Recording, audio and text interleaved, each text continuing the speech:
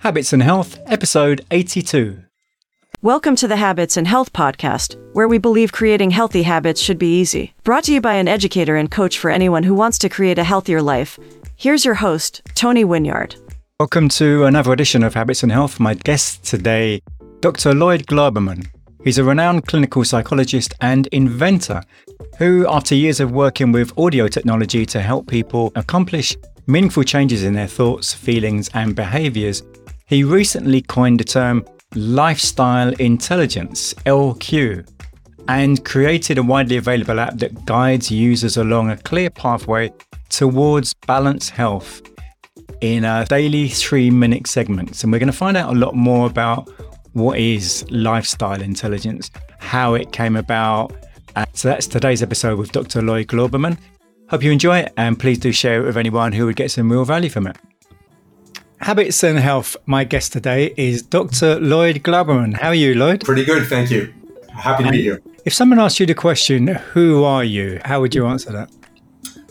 I'm somebody who is always continually trying to understand myself a little bit better than before. Given the state of consciousness that I currently occupy compared to the state of consciousness that I was in decades ago and even going back to adolescence and into young adulthood, I understand the issue of we are all personally evolving creatures, and I'm curious to know what is next. So I always pay attention to what's going on inside my head, especially on levels that aren't accessible. Because one thing I learned to appreciate over time is how we all have this creative unconscious, which is by definition not available to us.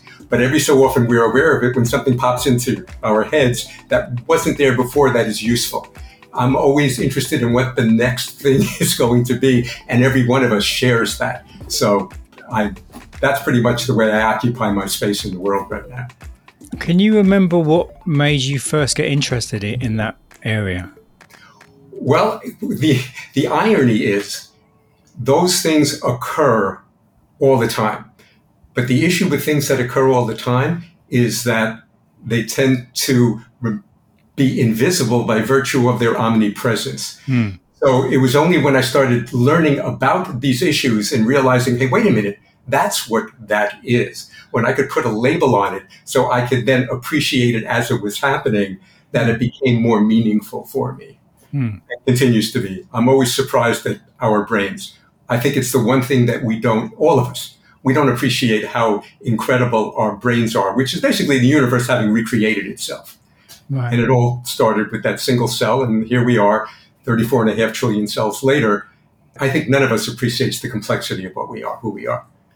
In that discovery that you've made on yourself over the last few decades, it sounds like, is there anything that stands out that you really learnt about yourself? I had ideas along the way that I was always under the assumption that if something was in my head, it was also in everybody else's head. Just like when you have a family and you go out into other people's homes, you naturally assume that what you're going to be seeing is a variation of what your family is. The same thing, right? You expect everything to be the same because it's a family, mom, dad, kids. But then after a while, you begin to realize that's not the case. And after a while, I began to realize, hey, maybe I actually have something interesting, because most of the time I perceived myself as just an average kid who could do. I remember being in elementary school, and they had a class when I changed schools where they put certain kids into a class that was a little bit different, a little bit more advanced. And when I was told to go into that class, my first response was, they must have made a mistake. So one of the joys of my life is realizing that all the things I thought about myself early on actually weren't true, and I had more to offer. And hence, my life became more interesting and my confidence went up because it had a long way to go before it occupied a central space in my behavior, if you know what I mean. And how were you able to tie all of this into what you actually do and how you help people? I began to understand that I was pretty good with understanding people's emotional states. I could look at people's faces and understand what emotions they were experiencing. Obviously, took a lot of training in terms of psychotherapeutic techniques and began to think, okay, I can do this pretty well. But what's most interesting is that I began to have ideas that were a little bit outside the boundaries of most of the things that were happening. And so it gave me an opportunity to explore, and I actually found out that I could offer something that was a little bit different and actually could be useful, which evolved out of my professional life, but was still part of it. It wasn't part of therapy practice, but it was a product that turned out to be useful. And that was an eye-opener for me, because the idea that I could do something like that early on was out of the question. But here, okay, this is good. I'm surprising myself, which is a treat for life. It's nice to surprise yourself from time to time. And that ended up being the audio products that I began developing in the 1980s. So the issues, or maybe the main issues that your clients are facing now, have they changed much in the last couple of decades? Oh, that's an interesting question, because right now, given the COVID epidemic and the impact that has had, I think that altered things and that magnified things. So anybody who was prone to having anxiety or depression, that was going to be multiplied exponentially by the structure of what was happening. And I think what it taught all of us is that we all lived in a space-time continuum, a social space-time continuum. But we were unaware of it because it was the only reality we ever knew until that reality, because of the virus, was disrupted. And when that was disrupted, when suddenly you were in the wrong place at the wrong time with the wrong people because of the disruption of time and space, that made everything else that you were having problems with that much more problematic. So in one respect, now is the time to think about how things have changed. Other than that, most people have problems with relationships and anxiety and being depressed and all the typical kinds of things. That hasn't changed. But the context now is very different. It's more difficult. And so when you talk about anxiety, has before COVID, so let's go back to 2019, do you think anxiety has got worse recently or not much difference? No, what you mean putting COVID aside? Yeah. I think it is probably increased a bit. I think some of it has to do with context. Like we all have our familial context and our work context, but the world in which we live in this country right now is different.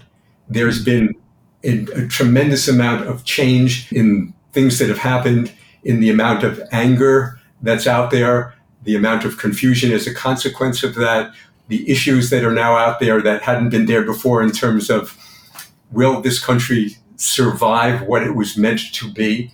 I think that context has expanded to the point where it's affecting everybody on an individual level. In addition to all the anxiety caused by COVID, in addition to people's general interpersonal lives.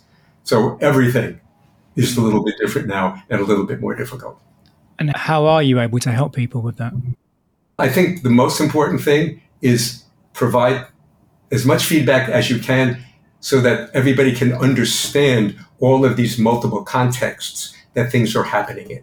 So that if there's anxiety in one part of your life that wasn't there before, label it and then notice how it can migrate to other places. But the fact that you are now aware of it gives you an opportunity to intervene in your own mind. So the more you can provide people with better maps of what's going on, whether personal, professional, cultural, the more opportunities they have to be able to contain and manage as best they can. But if you're a wife and either you or your husband has suddenly lost their job because of these circumstances, that's a whole lot of anxiety to deal with, because you've got that disruption and all the financial anxiety that comes with it. So there are a lot of moving parts in all of this, in all of our lives right now. So you do your best you can. And sometimes people obviously need medication. Sometimes you teach them relaxation skills or offer them material that they can use to help mitigate some of this. But you can only do so much. Everything has limits, if you know what I mean. And I think you do. This is a bit of the answer to this is generalizing here. Is there a method or a technique that is helpful to most people? There are a variety of different things that you can do.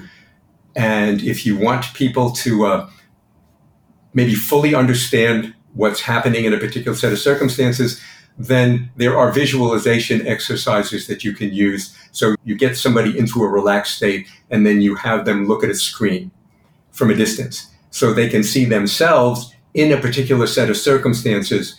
So they don't have to feel the feelings of the circumstances, but they can just watch the transactions on a screen in front of them.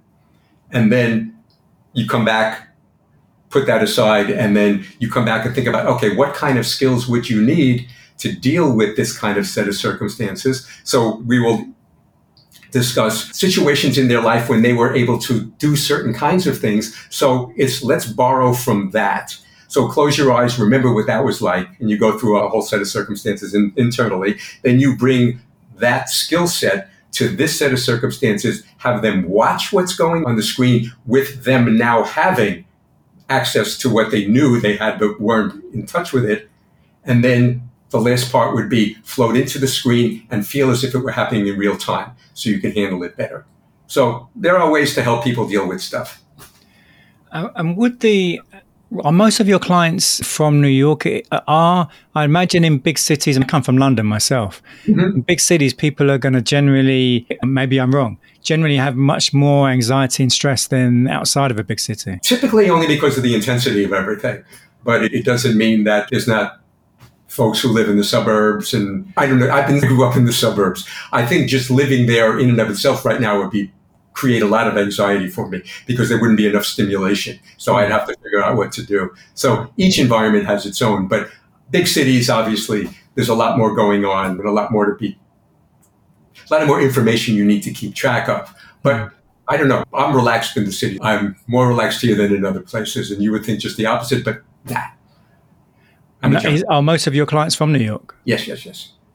Either New York or close by. Some people are from Jersey, some people are from Connecticut, Long Island, but the bulk of people are, certainly when I was seeing most of the people in my office, it would be obviously much easier if you lived a few blocks away or a subway right away or a bus.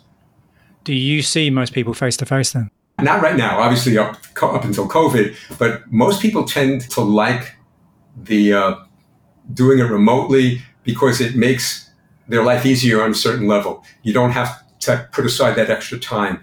You don't have to go through the whole transportation issue. So less money, less time, and for most people it works. But it is nice to have the presence of a person for a little bit of time just so we can know each other that way. So I try to suggest that to people. That immediacy, being in somebody's presence, I think adds to what can be done. But sometimes that's not available to some people.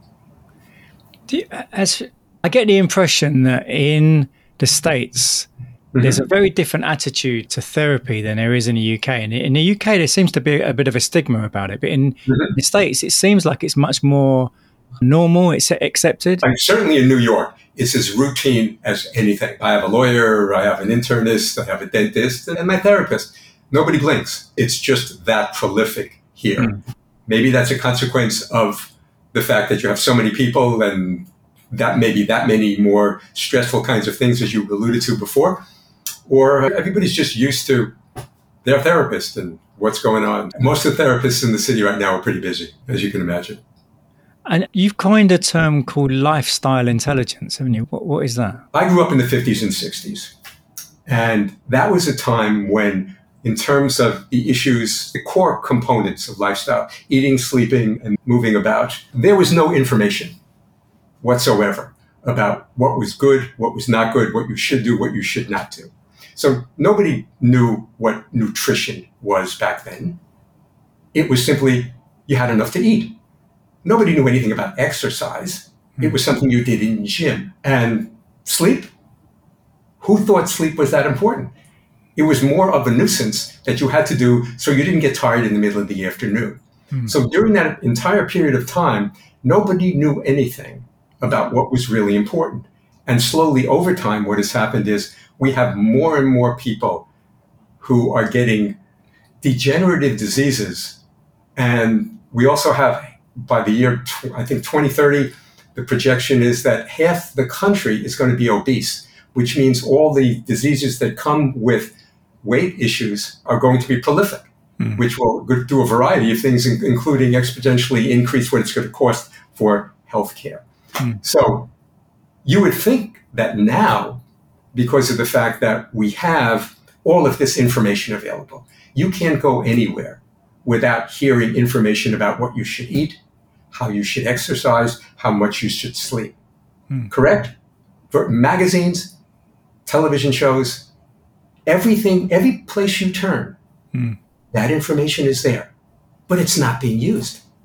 The question is, why, given what we now know, that everybody is not gravitating to this information, employing it so they can take really good care of themselves?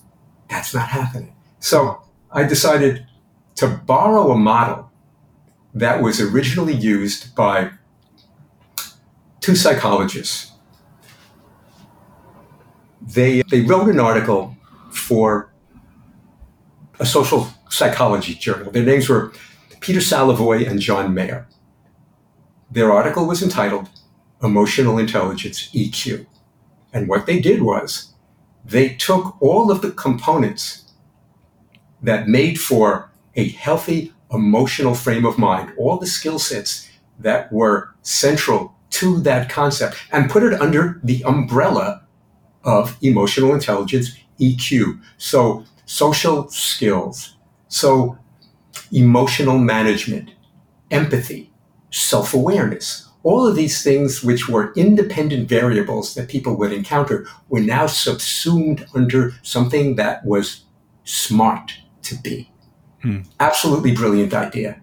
So I borrowed that model from them, and I've decided, why not do the same thing with lifestyle intelligence, LQ? Why not have people understand that the issues of what you eat, how much or if you exercise, and your sleeping are all tied together. They are an ecosystem for what you need to understand in order to be as healthy and in control of your life as you can be. So, Lifestyle Intelligence, LQ, was born. Now, how do I deliver this? How do I put it in a context? Because with so much out there, how is this going to differentiate itself? So the one thing I know about psychology is if you provide regular reinforcement, if you provide continuous information, repetition, reinforcement, that eventually takes root in people's minds. So the app that I have, obviously called Lifestyle Intelligence LQ, focuses on providing 5 days a week, 3-minute segments. And within each segment, I talk to you about sensation, information, and motivation as it's reflective of sleep, eating, and exercise/movement.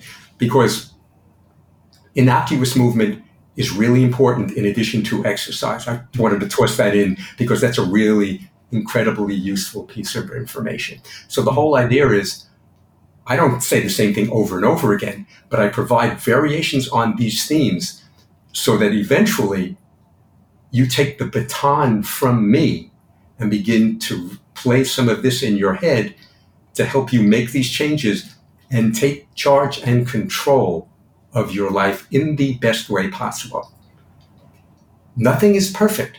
And what's built into lifestyle intelligence is the fact that there is always going to be times when you fall off the wagon a little bit. That's built into this. That's normal, because New Year's resolutions is not the way to go. And everybody knows how useful they've been, and for the most part, useless. So the whole idea is understand, and it's all subsumed under a statistical concept called regression to the mean. There's a tendency for people to fall back to their average. So lifestyle intelligence is helping you develop a new average at a higher level. You can't be perfect. Perfect is impossible. But life is all about what you do most of the time. My job is to help you get to that point most of the time. That's the structure. That's the main component of lifestyle intelligence. But there's another component that's secondary, but really, I'd like to put it on equal footing, but it's a product that I had before, but I put them together because it offers some additional ways to help you acquire the the skills you'll need to implement everything that I've just talked about, which are long-term. These 3-minute things, the other parts are recordings that are 25 minutes long, which help you relax and learn in a different kind of way. So, those 3-minute recordings you mentioned. So someone just looks at the app and they listen to these recordings. Are they given exercises to do as well? Well, the whole idea is every time they listen to that 3-minute piece, the whole idea is you're going to use this information during the course of the week. You're going to perhaps notice the rhythms of your appetite this week.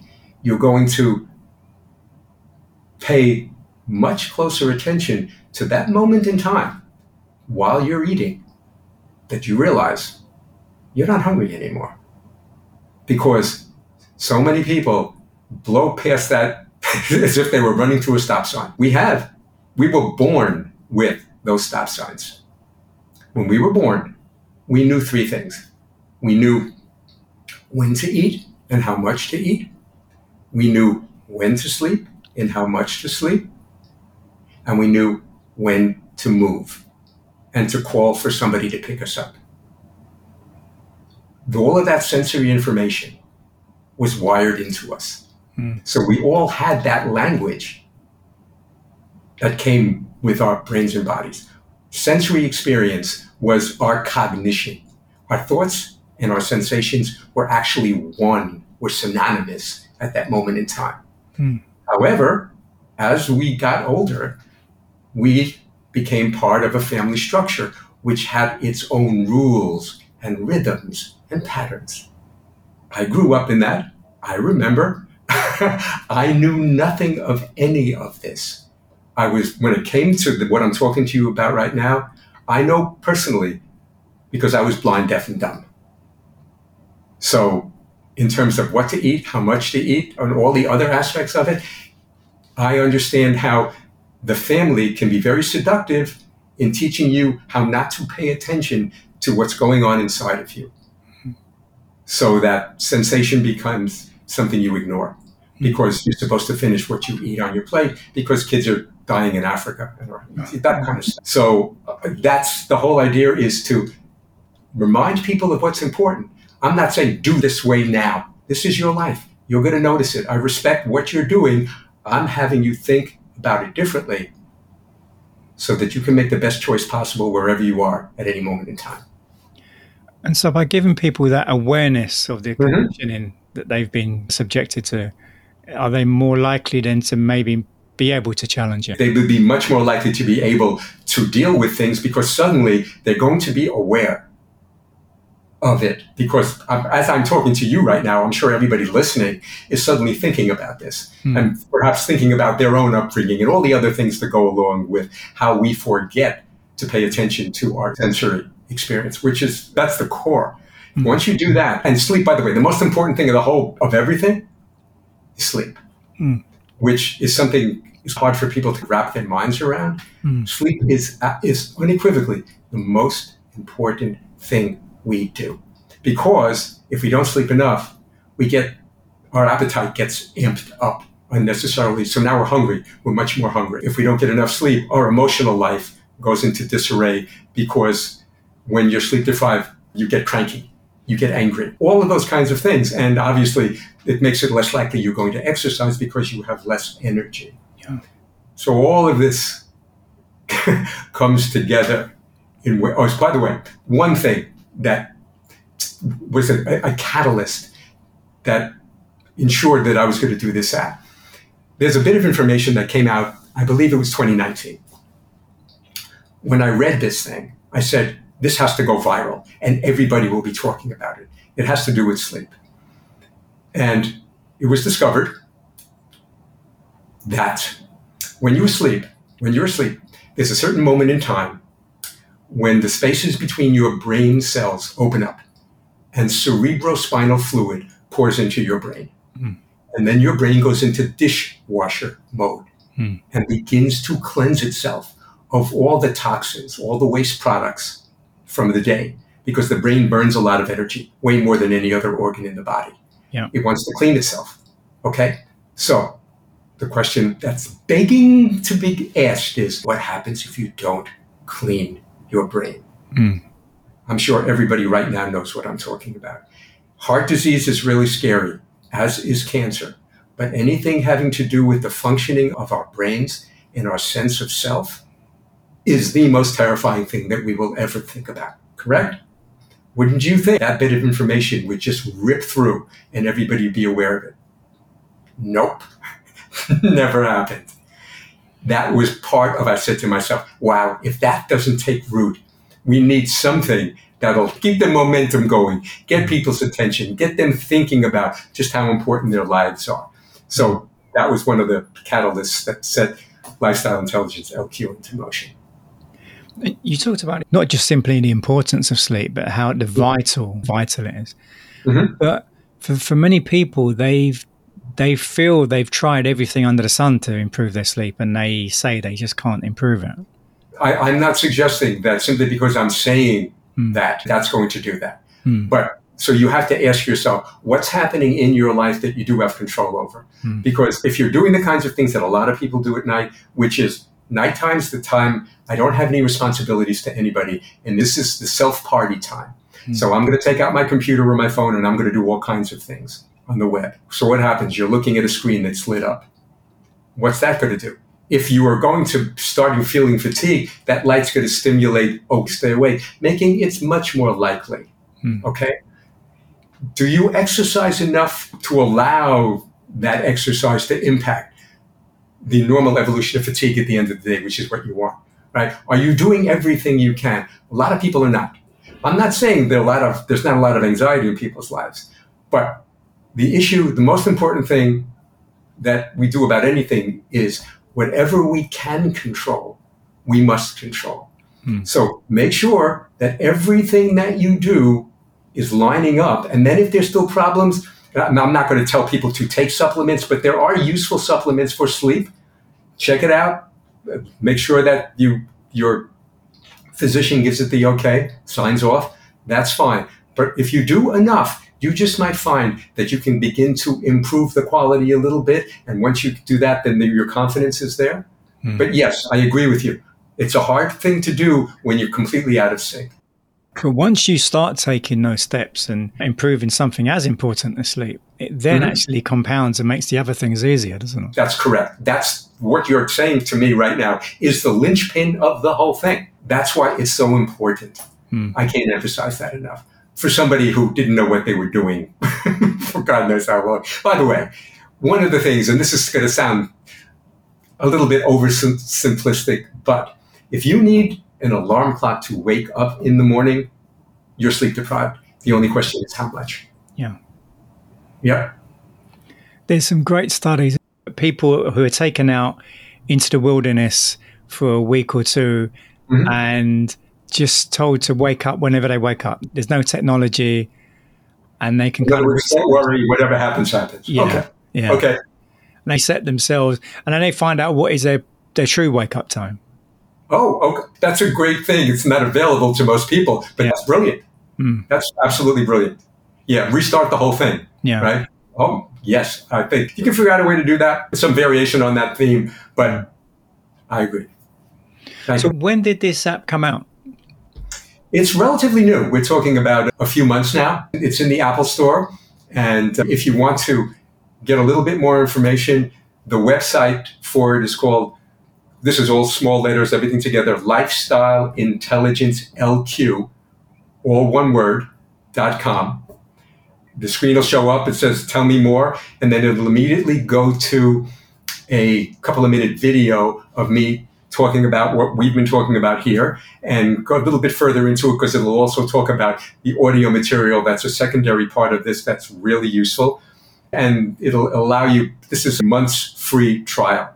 So people have an opportunity to see whether what I've been talking about could actually be meaningful in their life without having to spend any money. And what kind of feedback have you been getting from people who have been using it? People who've been using it have been enjoying it. Right. And so far, so good, but it's in early stages. But I think I have something useful. And useful, I can't think of anything better word than useful. Useful is useful. We all like that word. Is it useful? Yeah, it's useful. I guess is one of the hardest parts from your point of view. There's so much noise trying to get the information to people about the app in the first place. Especially in the world we live in. Indeed. How do you get people's attention when you have something good? And the idea is, well, to talk to somebody like you, who's giving me an opportunity to talk to people who know you and trust you. That's the best vehicle I can think about, because people trust you to choose people that you trust. Okay, that's good. That's good for me and for anybody who has something that's useful.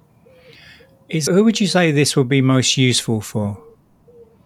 That's a really good question. And I don't think it has any particular age group that stands out above the rest, because the issues are pretty much the same. So I think it can be useful for young adults, middle-aged people, older people. I think anybody can find benefit from the product. How do you see this developing over the next few years? Did you have further plans to add other things to it, for example?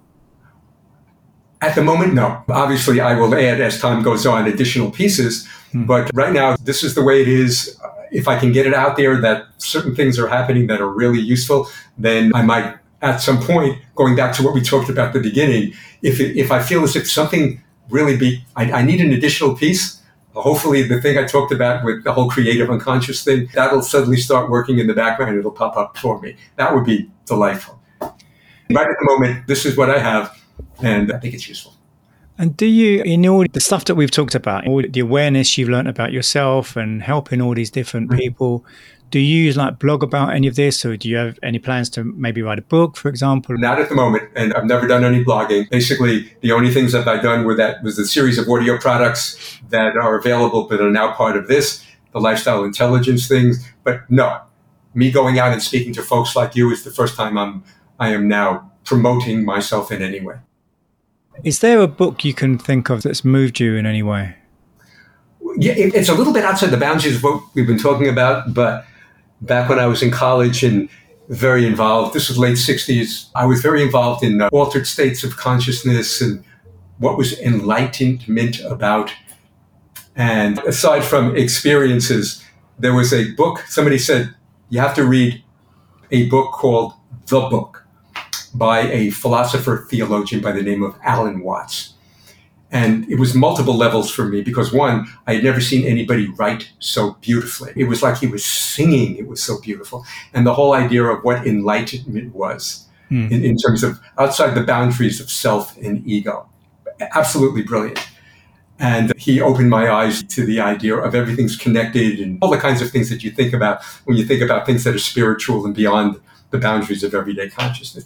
But maybe more important is that I learned from it. I thought that he wrote so beautiful that it was really easy for him to write. And then I saw him interviewed.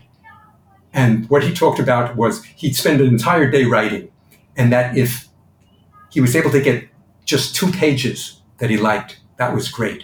And I suddenly realized, oh my goodness, it takes hard work to do all these things. And I thought all these really talented guys could just knock it out. It helped me gain a little bit of confidence that, now I get it. I didn't have the discipline to do that and didn't know that's what it was about, but now I do. So everything opened up in a different kind of way. What would you say to anyone who would look at a book by Alan Watts and think, that's from the 60s, that's not relevant anymore? If you read it, you'll see it's relevant. It's because the issues are the issues. They haven't changed. If people want to find out more about you, where's the best place to look? Go to the website. If you Google my name, a whole bunch of stuff that I had written for the Huffington Post will pop up on a variety of different topics. The audio material that I've recorded, lots of different places where it's available, but you don't have to worry about that if you're interested, because that's obviously it's part of the website. But there'll be a bunch of stuff that I've written. So you'll see different issues that I've found important and worthwhile. And if you're interested, you might find them worth reading. And is the app on both Apple and Google? No, just Apple. And finally, is there a quotation that you particularly like? I remember a long time ago, I took a psychotherapy workshop and the leader said, psychotherapy is more about the technician than it is about the technique. And wow, that's really interesting. And over time, in terms of what I've read and interacted with people, it made a whole lot of sense to me. And I realized that it was like a musical instrument So take the saxophone, the instrument, and it doesn't sound really very good. Some people play that horn and it sounds brilliant, but it's the same horn. Yeah. Psychotherapy is kind of the same thing. There's so many different therapies out there, and somebody does cognitive behavioral therapy, somebody does Gestalt therapy, rational emotive therapy, all kinds of things are out there. But it's who's doing it. Who can make you feel comfortable? Who can create an environment of trust? Because once that's there, then you can guide people through any sort of exercise. But if that's not there, it's not quite the same. Yeah. That always was meaningful for me. Yeah, and that's so true as well. It's something great to think about. Well, yeah. Lloyd, I really appreciate your time and thank you for sharing this. Hopefully that will be really useful to so many people and can really help people. I greatly appreciate being here. Thank you. Thank you, Lloyd. Next week is episode 83 with Dr. Brian Taylor, who is the Senior Director of Audiology at Signia, which is a division of WS Audiology. He's authored several peer-reviewed papers and textbooks and is a highly sought-out lecturer with 30 years of experience as a clinician, business manager and university instructor.